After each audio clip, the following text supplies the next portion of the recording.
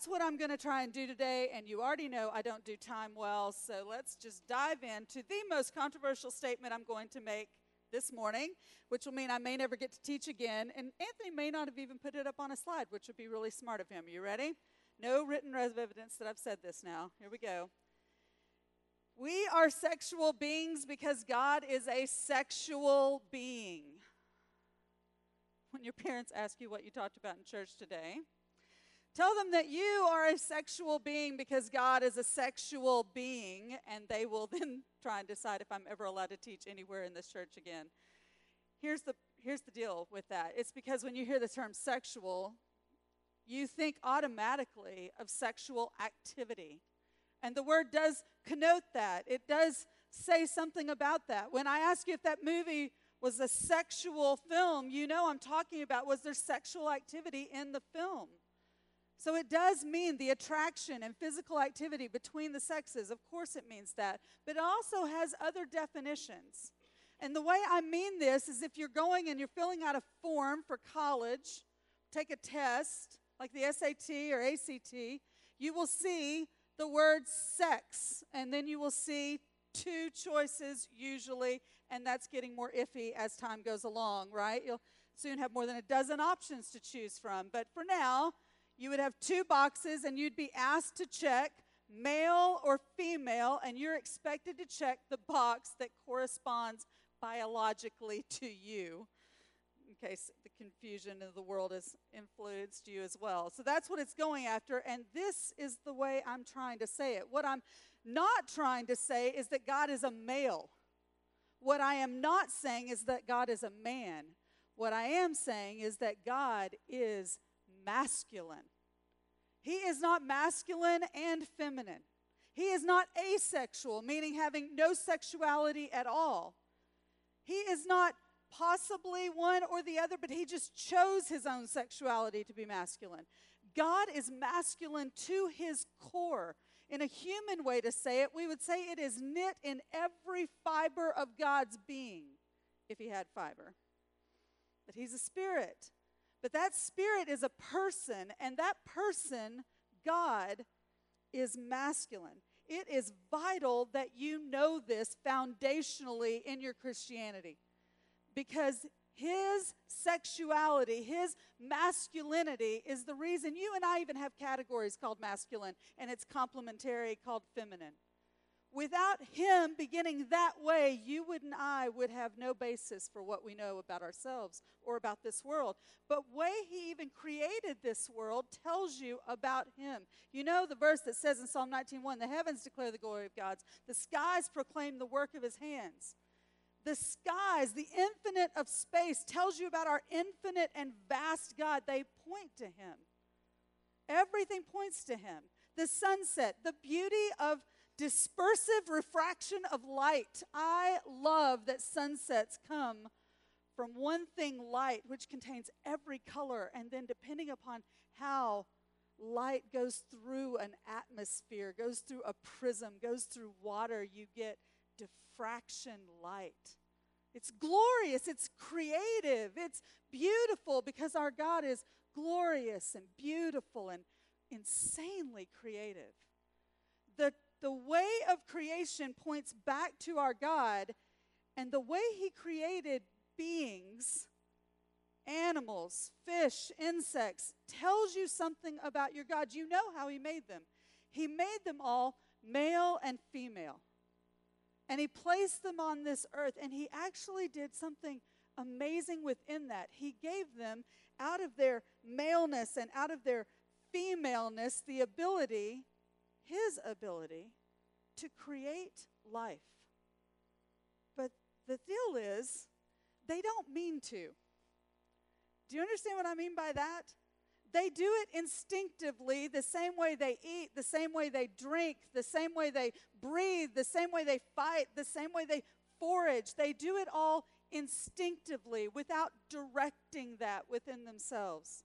They are intelligent, but that intelligence is undirected intelligence. It doesn't have a goal. It doesn't have a purpose or a plan. They glorify God simply by being what they are. So just as the skies proclaim the glory of God, so do elephants. But elephants do it simply by being an elephant. Their elephantness is what brings glory to God. They are just what they are. But have you noticed there are no rogue elephants who've decided they think they're rhinos today? The elephant doesn't think about its elephantness. It doesn't wake up and feel, to try and decide, do I feel like an elephant today? Okay, I know I'm an elephant, but am I a male elephant? I don't know. I don't think anymore today. And so I now am a female elephant, and you must go along with that. You have to affirm my female elephantness. And it sounds so stupid. You know why? Because they cannot direct their sexuality. They don't have that ability. Their sexuality is just like everything else. It's instinctive. This is just part of what makes humans so very different from animals. When God paraded those animals in front of Adam and had them name him, he was showing Adam more than simply like, they don't look like you. Or look, there's two of them and you're all alone. What God was also displaying to them is that they are unlike him in their ability to be conscious of themselves, their ability to direct their own being and this world. Adam was like God. He could make plans. He could dream. He could have emotions about those things. He could plan. He could put that into action. He could gather. He had understanding of space and time and consciousness and materials and environment and purpose and processes that none of those animals could. In fact, Adam could utilize the animals. He could utilize that elephant for its strength. He could utilize animals for what they did in the world. He could think and plan and process. He could direct. And no animal that he saw could stand beside him and do any of that with him. Adam was created in the image of God. Animals were not. Adam needed someone who was like him, not just sexual. Animals are sexual, male and female, not just have hair and skin and two arms and two legs. He needed one who would be like him in so many ways, but unlike him in the same way he saw in the animal pairs, male and female. So out of Adam, God creates Eve. And when he does, he creates a woman who is both sexual but complementary in her sexuality. He made them both with knowledge of their sexuality. And because they knew it, they could direct it. Back to our Creator was what it was made for acknowledgement of him, for thanksgiving to him, for glory to him as their representatives. Guys, animals have voices, but they cannot direct them in conscious praise to their God. Ants work, and they work hard, but they cannot direct that work consciously to the glory of God. Everything in them is instinctive. Ours is not. We do have instinctive processes. You do have them. You have breathing, and you have heart rate, and you have things called cellular respiration. Those are unconscious, instinctive, God-placed processes that you cannot direct. But then he gave you a whole host of things that you get to put out into this world, that you get to direct both within yourself and direct outward into the world. That's the way it is for every human being. When God came to Adam, he told them, I want you to use that very difference that I gave you. I want you to rule. I want you to subdue. And I want you to produce from all the differences that you have that you can direct. It takes conception. It takes planning. It takes execution. It takes maintenance. It takes fulfillment. When you were knit together in your mother's womb, before the foundation of the world, guys, you were known by our God. And you were masculine. And you ladies, before the foundation of the world, you were known by God, and you were feminine. Your femininity, your masculinity is not about body parts. It's not about things like whether you can grow facial hair or whether your hips have wider arches on them. Those are knit together like that because you yourself, inside of you, is a spirit that has sexuality.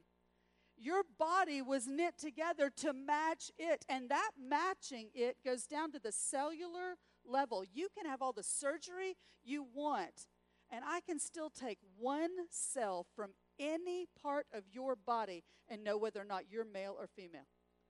Your sexuality is written into the cells of your neurons. I can have one cell from your brain, and I can pick it apart and know whether you're male or female because God knit your sexuality to the cellular level. But he didn't do that because he wanted to see what happened when he made feminine or masculine. He knew you as feminine or masculine before he knit you together. You were given the body that matches your spirit, your conscious spirit, just like he is a conscious spirit. That's why you are what you are.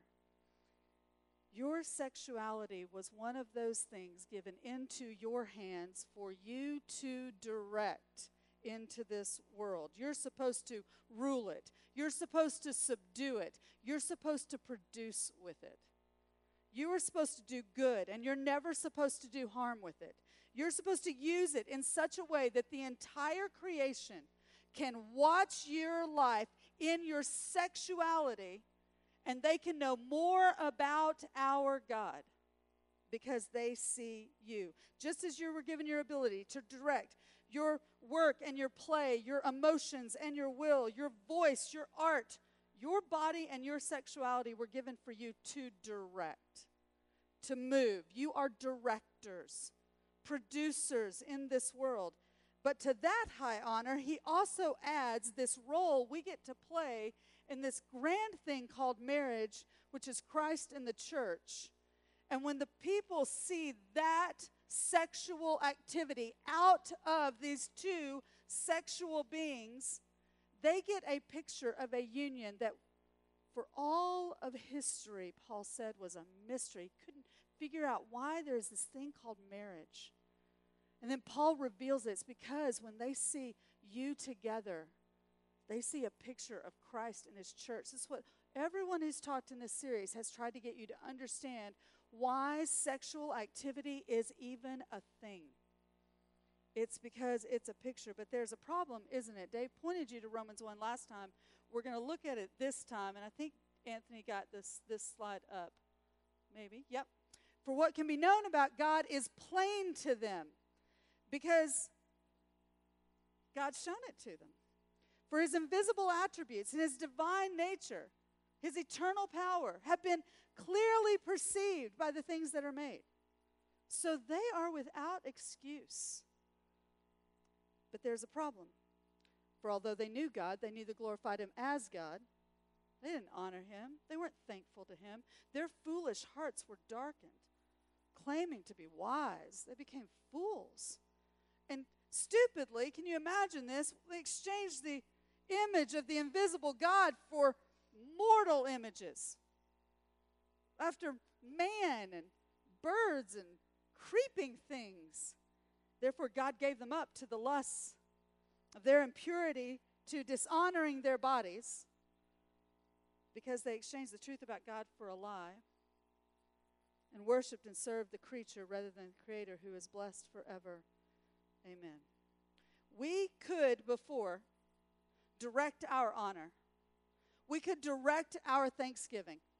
We could direct our bodies to the glory of God, to imaging him upon this earth. We could go to him as the source of all wisdom. We could set our hearts on him. They did not, and we do not. We turn aside. We take all that we are, this consciousness, this ability, this planning, this directive of power that God gave us, and we turn it aside from him. We turn it to ourselves. We turn it to the world. And so every part of us fell. And the number one display that God tells us that goes wrong is in the first words of the next section of Romans, our sexuality. For this reason, God gave them up to dishonorable passions. For their women exchanged relations for those that are contrary to nature.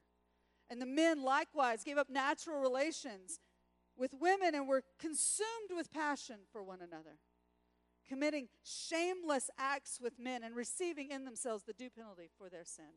And since they did not see fit, and here's the key, to acknowledge God, God gave them up to a debased mind to do what ought not to be done. They were filled with all manner of unrighteousness, evil, covetousness, malice. They are full of envy, murder, strife, deceit, maliciousness. They are gossips, slanderers, haters of God, insolent, haughty, boastful, inventors of evil, disobedient to parents, foolish, faithless, heartless, ruthless. And though they know God's righteous decree that those who do such things deserve to die, they not only do them, but they give approval to those who do them. Aren't we in a land and a time just like this one? For a while, though, culture was content to say, okay, I am male. I get I am a guy. But you don't get to tell me how to direct my sexuality. If I'm attracted, I'm going to be attracted to another guy. I'm attracted to another guy. And you can't say anything about it. They were glad to play the part of masculinity, but they refused to play the role of masculinity, the manhood of masculinity. But no longer. You are now living in a world where people go so much further. They refuse to accept the direction of their own bodies. You don't get to tell me I'm female. If I don't feel like I'm a female, then I'm not a female. And you better go along with me, or I will surround you with people who will shame you for not validating me. This past week, a seminar happened at a university, the place where free speech and thinking is supposed to happen. And a professor just said far less than I did. A professor of the university said far less than I did. And he was attacked by the students and beaten because he did not agree with their sexuality direction. Guys, if you see something like this, you might think to yourself, like, why in the world would they go so far? Why would they be so adamant, so violent about an idea that they would go so far? It's not about just a mere idea. They are talking about their own ability to direct their lives. And you don't get to say anything about it. Why in the world would you do this? Because if I can get you to believe that a male can choose to be a female, then you can get on my side and we can agree that two women together, that makes a marriage. And then together we'll all get together and proclaim that two women and a man are a marriage, like has already been filed in a United States federal courthouse. And the end of perversion is not in front of us. There's already other petitions, other filings trying to get things which are right now wrong, illegal, made right. Just because of a corporate mentality of self-direction. This should not be a shock to us because no sin stays in its place. There is not any sin that has ever happened that has stayed in its place. And sexual sin, sexual perversion is not going to stay in its place. And when I use the word perversion, you probably hear it, but you need a definition of it. If I say that something is perverse, what it means is there is a standard out there, and what you're doing does not match up to the standard. If I tell you that you have a drunken father who is abusive, he is bitter, he is angry, he's always insulting, cutting you down, that man is a perversion of fatherhood. Because we have a standard, a God who is Father. And if he doesn't match up to that, it is perverse. It is against the standard. Well, guys, there is a standard for your sexuality. In that same way, we pervert our sexuality when we do not use it according to the design of God. You, as a guy, are masculine, and you are expected to know your masculinity, to understand your masculinity, to understand the design of your masculinity, and to know how to play that out into this world. And if you are female, you are expected to understand femininity. You're expected to know it, understand it, explore it, and know how that plays out into this world. You're supposed to know what it means to direct your sexuality in a way that is anti-Romans 1 spiral down, but instead spirals up to where your sexuality, not just your sexual activity, but your very being as a sexual creature, is a display of the glory of God and points to him as the one worthy of all honor and all thanksgiving for who we are and what we get to do. That's the design. But we do not honor him as God sexually. And out of that comes a whole host of evil acts, some of which you just saw, but they are all from the same source, the rejection of God as God. This is why you making out with your girlfriend comes from the same source and puts you in the same group as some guy who says he's a girl. You are standing together as one, in one group, because all of that came from the same initial sin, rebellion against God's design for your sexuality. So don't turn up your nose at them. Wonder how this could happen. Put yourself distance from them. It is hypocrisy for the church to do that. If you have sexual fantasies, if you have ever read or seen in a movie or a television show or in a book some sexual scene that honored and glorified sex outside the marriage covenant of God, then you stand with child molesters, pornographers, pimps, adulterers. Your sin is simply a fruit off of the same vine. The rebellion against God. Your rebellion is their rebellion. But God, still so rich in mercy, has not done to us for what our sexual perversion deserves. He has not wiped us out. Instead, crazy, God has decided to make a recreation, a do-over inside of the original creation. He has decided to bring life out of what only brought death. He has decided to take your sexuality along with all of the other directiveness of you and put it to death. And then out of that same grave to bring you to life. And your sexuality is included in that. When he did it in a startling way, honestly. Because God chose to bring about that life in you by sending forth his only son. He's a son because he was masculine, and he's masculine because he's been masculine for eternity. Do you get that Mary only contributed the X to the chromosome? The Y came from the masculine spirit of God that hovered over her womb. God is masculine. He gave masculinity to his only son, and Jesus Christ grew up not possible female, but completely male. He is a man. But the weird thing is, God was not content to have just one son or even one child. He wants lots of sons and daughters. Lots of them. More than the grains of sand on the sides of the ocean, more than the stars in the sky. He wants sons and daughters. So he has created a new people within the people, a new culture within the culture, a new race within the races, a new kingdom within the kingdom, a new nation within the nation. It has nothing to do with geography. It has nothing to do with location. It has nothing to do with your skin color. It has nothing to do with anything about your language or your sexuality even. He is creating it from the inside of all of that to be one people, bearing the same body, the same sexuality, but completely different in this world. Our genetic makeup has not changed, but everything about us is supposed to. Not in how we act, not in how we just move our hands or how we think, or even as sexual beings, but how we direct all of that.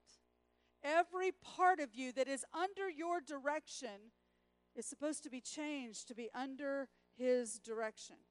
We can now do what human beings have not been able to do since the garden, and that is we are now by his Spirit able to direct our mind, our will, our emotions, our sexuality, everything about us to the end for which God created this world, and that is the glorious display of himself through the people of God.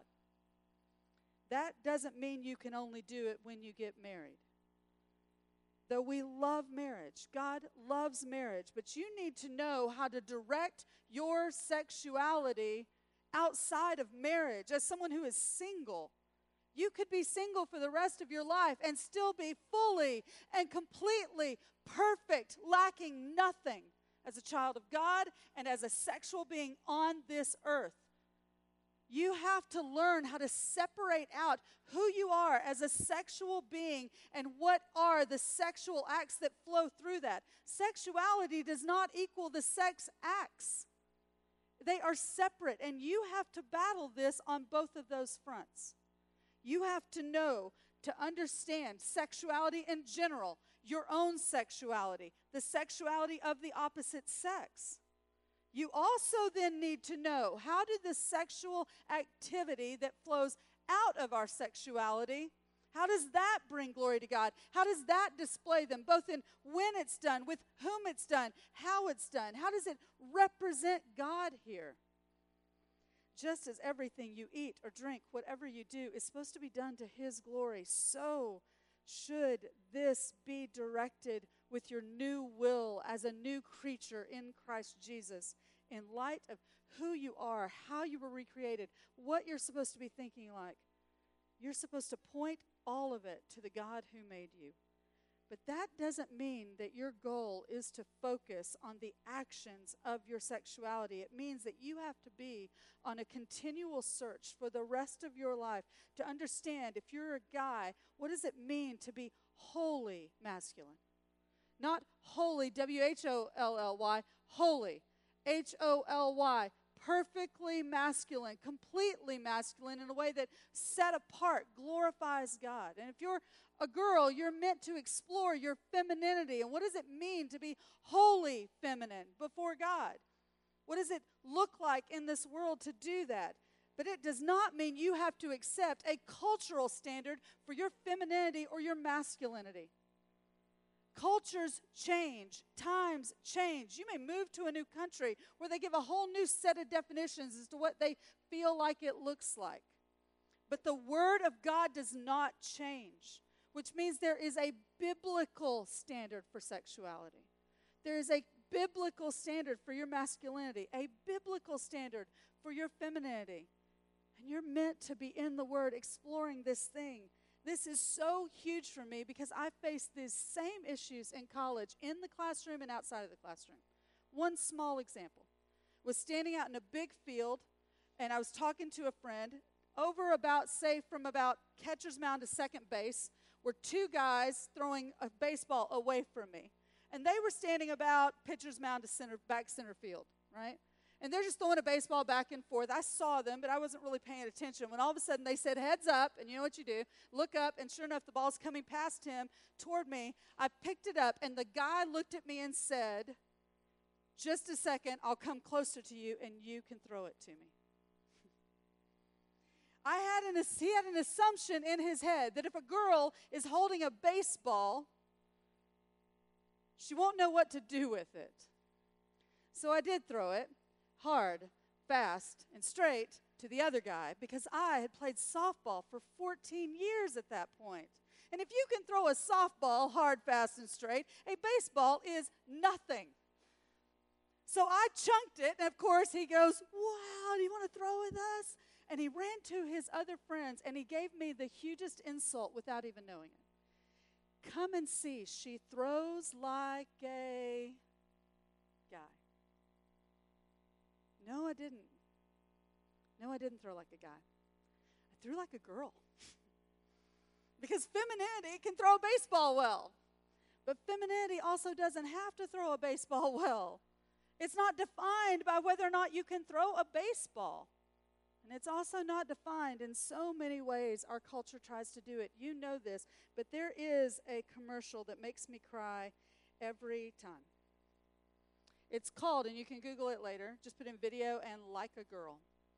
You may have seen this where they have some people come up in front of a blue screen and they say to them, throw like a girl, act like a girl, run like a girl, hit like a girl.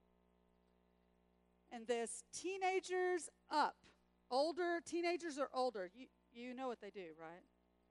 Every action they do is weak, silly, and ineffective. But they discovered that the younger the person is that they asked, boy or girl, the more they simply ran, threw, hit. They didn't act like something. That is a perversion of sexuality in our culture that you have to fight. Femininity is not weak and silly and ineffective. It can be strong and powerful and sturdy and excellent. But this is a part of our culture that they accept without even thinking of it, even when they have Women's Day. They always exclude certain parameters to the sides of what they think fullness of femininity is. You have to fight back about it. One of, not the main even, but one of the reasons that girls turn to lesbianism or want to become a transgendered male is simply that they are rejecting this perverse stereotype. Some of it is from hurts done by men, and they don't want anything to do with men. Some of it's simply rebellion. Some of it comes from nothing but their own hearts. But we can't do anything about that rebellion. The gospel can. But we can't do anything about their innate rebellion. But what we can do is so portray femininity, so portray masculinity, that they would have no reason to reject it, because they would find it so incredibly beautiful to know they can throw a really great curveball and be a girl. But you need to know also masculinity is not defined by throwing a really great fastball. Do you know there's whole countries who do not play that sport? We go to Ukraine and we ask the guys to throw an American football or throw a baseball. Your brain's going to say they look like girls. They don't know how to do it. We've tried. They're getting it. But I can throw a much tighter spiral than any guy over there. Until they put the ball and make it round and put black and white and put it on the ground and tell me to kick it into a net, and then I look foolish. But it's okay because my femininity is not decided on whether or not I can kick a soccer ball, just as his masculinity is not based upon whether or not he can throw a tight spiral. Masculinity and femininity are not based upon actions in sports and activities. We've got to start understanding this. Guys, here's the deal. There's a verse in 1 Corinthians 16, and it literally says this. It's a command. This command by Paul is given to all of the church across all time, and it says this: act like men. Act like men. So I have to figure out how, as a feminine being, I'm supposed to obey Paul and act like a man. I can. I can do it. I've explored this. I think I understand what he's getting at in the whole context of 1 Corinthians. I know what he wants.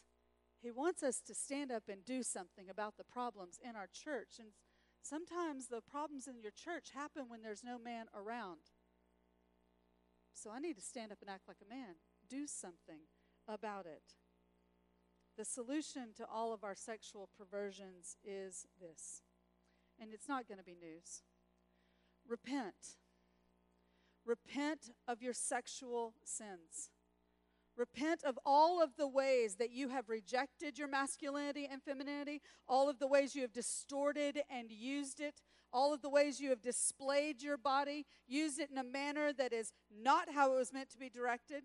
It's not in the place, it's not in the time, it's not with the person that it's meant to be directed toward, to the glory of God. But that's just one level of confession. I hope you can see that now.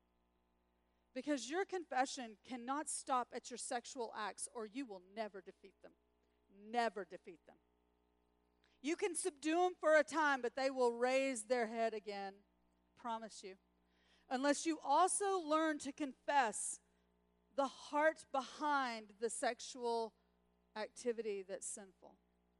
Just as if I overheard you speaking racist speech, yes, you would need to confess of that sentence, that racist speech, but you also know that out of the abundance of the heart, the mouth speaks. Your racist comments don't come out of nowhere. They don't come because of circumstances. They don't happen because of what somebody does to you. They come from a heart that is set on demeaning, lowering, controlling, manipulating people. In the same way, your sexual acts do need to be repented of, but they are only the fruit of the real problem within you. Your sexuality has gone wrong. You have to seek out and know that. You have to repent, not only of your sexual activity, but of your rebellion against God. Your desire to do what you want, when you want to do it, how you want to do it, with whom you want to do it. Every part of you wants to be self-directive. Guys, it's the number one ideal in our land, and we are all infected by it. We have to reject this self-determination about our bodies and our sexuality, and we have to place it back under the control of God's Spirit alive in us to rule it, to subdue it, and to produce from it. And when you don't feel like it, don't want to, wish you didn't have to, that's sin. That's the very rebellion that happened from the garden, happened Cain and Abel, and it plays out in this world today. Confess that you have distorted and degraded and insulted and demeaned the opposite sex. You have done so in order to elevate yourself, even if it's just in attitude or thought. Then you have to see how you've labeled them as whole groups, how you've placed like a girl and like a guy on all sorts of activities that have nothing to do with sexuality. Then finally, you have to seek out for the rest of your life what it means to be biblically masculine or biblically feminine. If you only keep your focus on don't watch porn, don't make out with my girlfriend, don't have sex before marriage, you will never get control of this.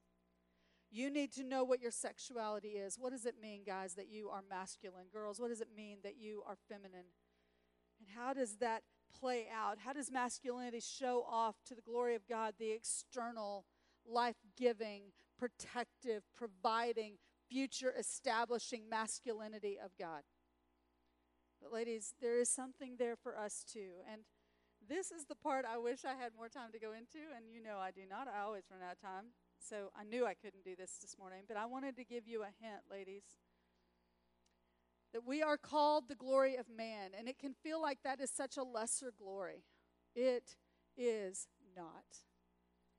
Because we have one who is God. He is fully God. He is equal in power, equal in might, equal in glory, majesty, wonder, ability, knowledge. He is God.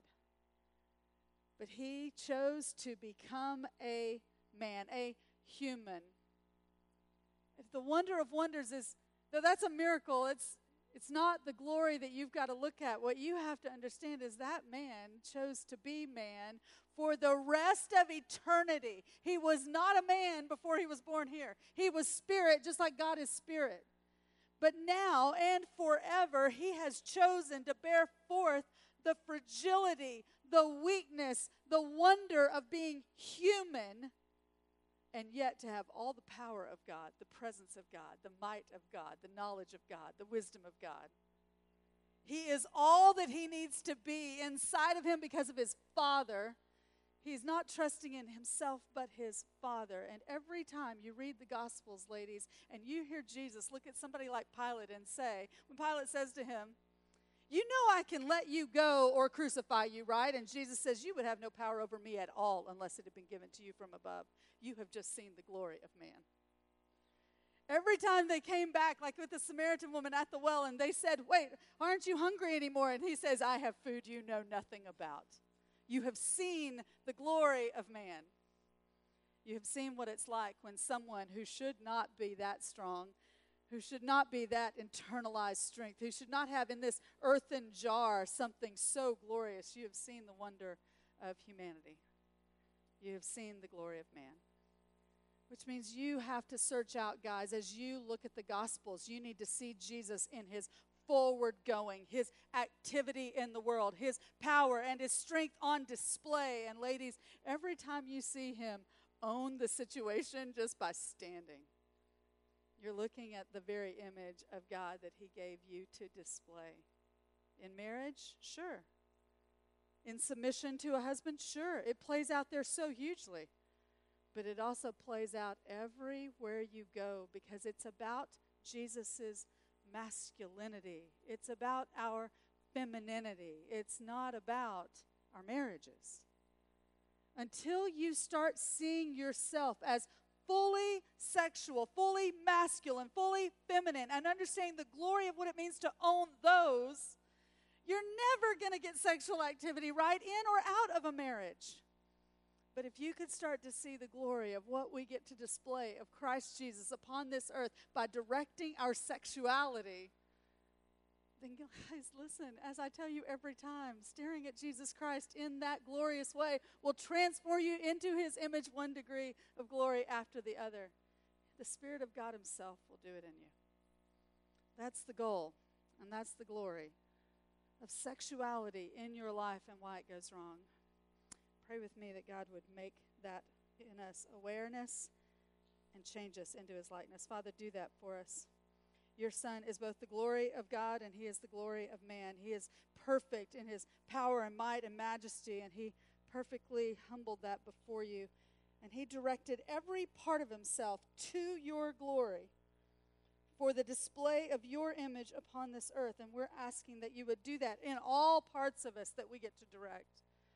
But Father, today specifically, I am begging you that you would awaken your Holy Spirit to give them the mind of Christ, to see themselves in the way you've created them, to see what it would mean like to direct their sexuality in a way that would honor your Son's life here, in a way that would cause the world to see us and know far more about you than they've ever known before.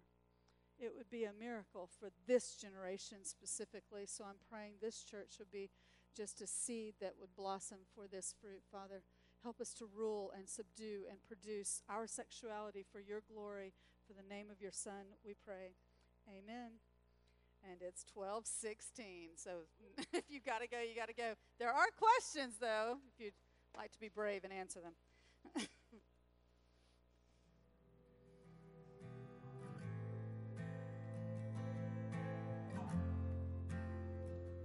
As I rise, strength of God, go before, lift me up. As I wake, eyes of God, look upon, be my side, yeah.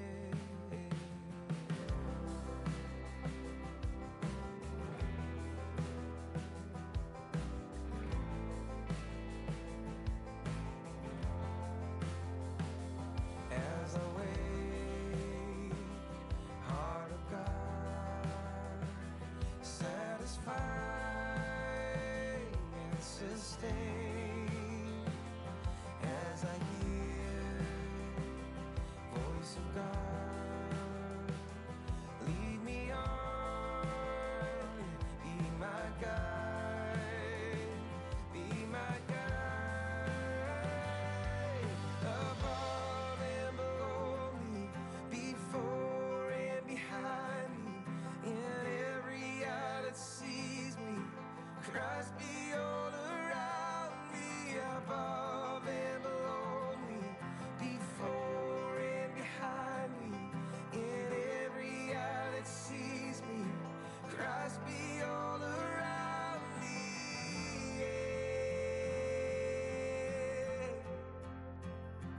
As I go, hand of God, my defense by my side. As I rest, breath of God, fall upon, bring me peace, bring me peace. Above and below me,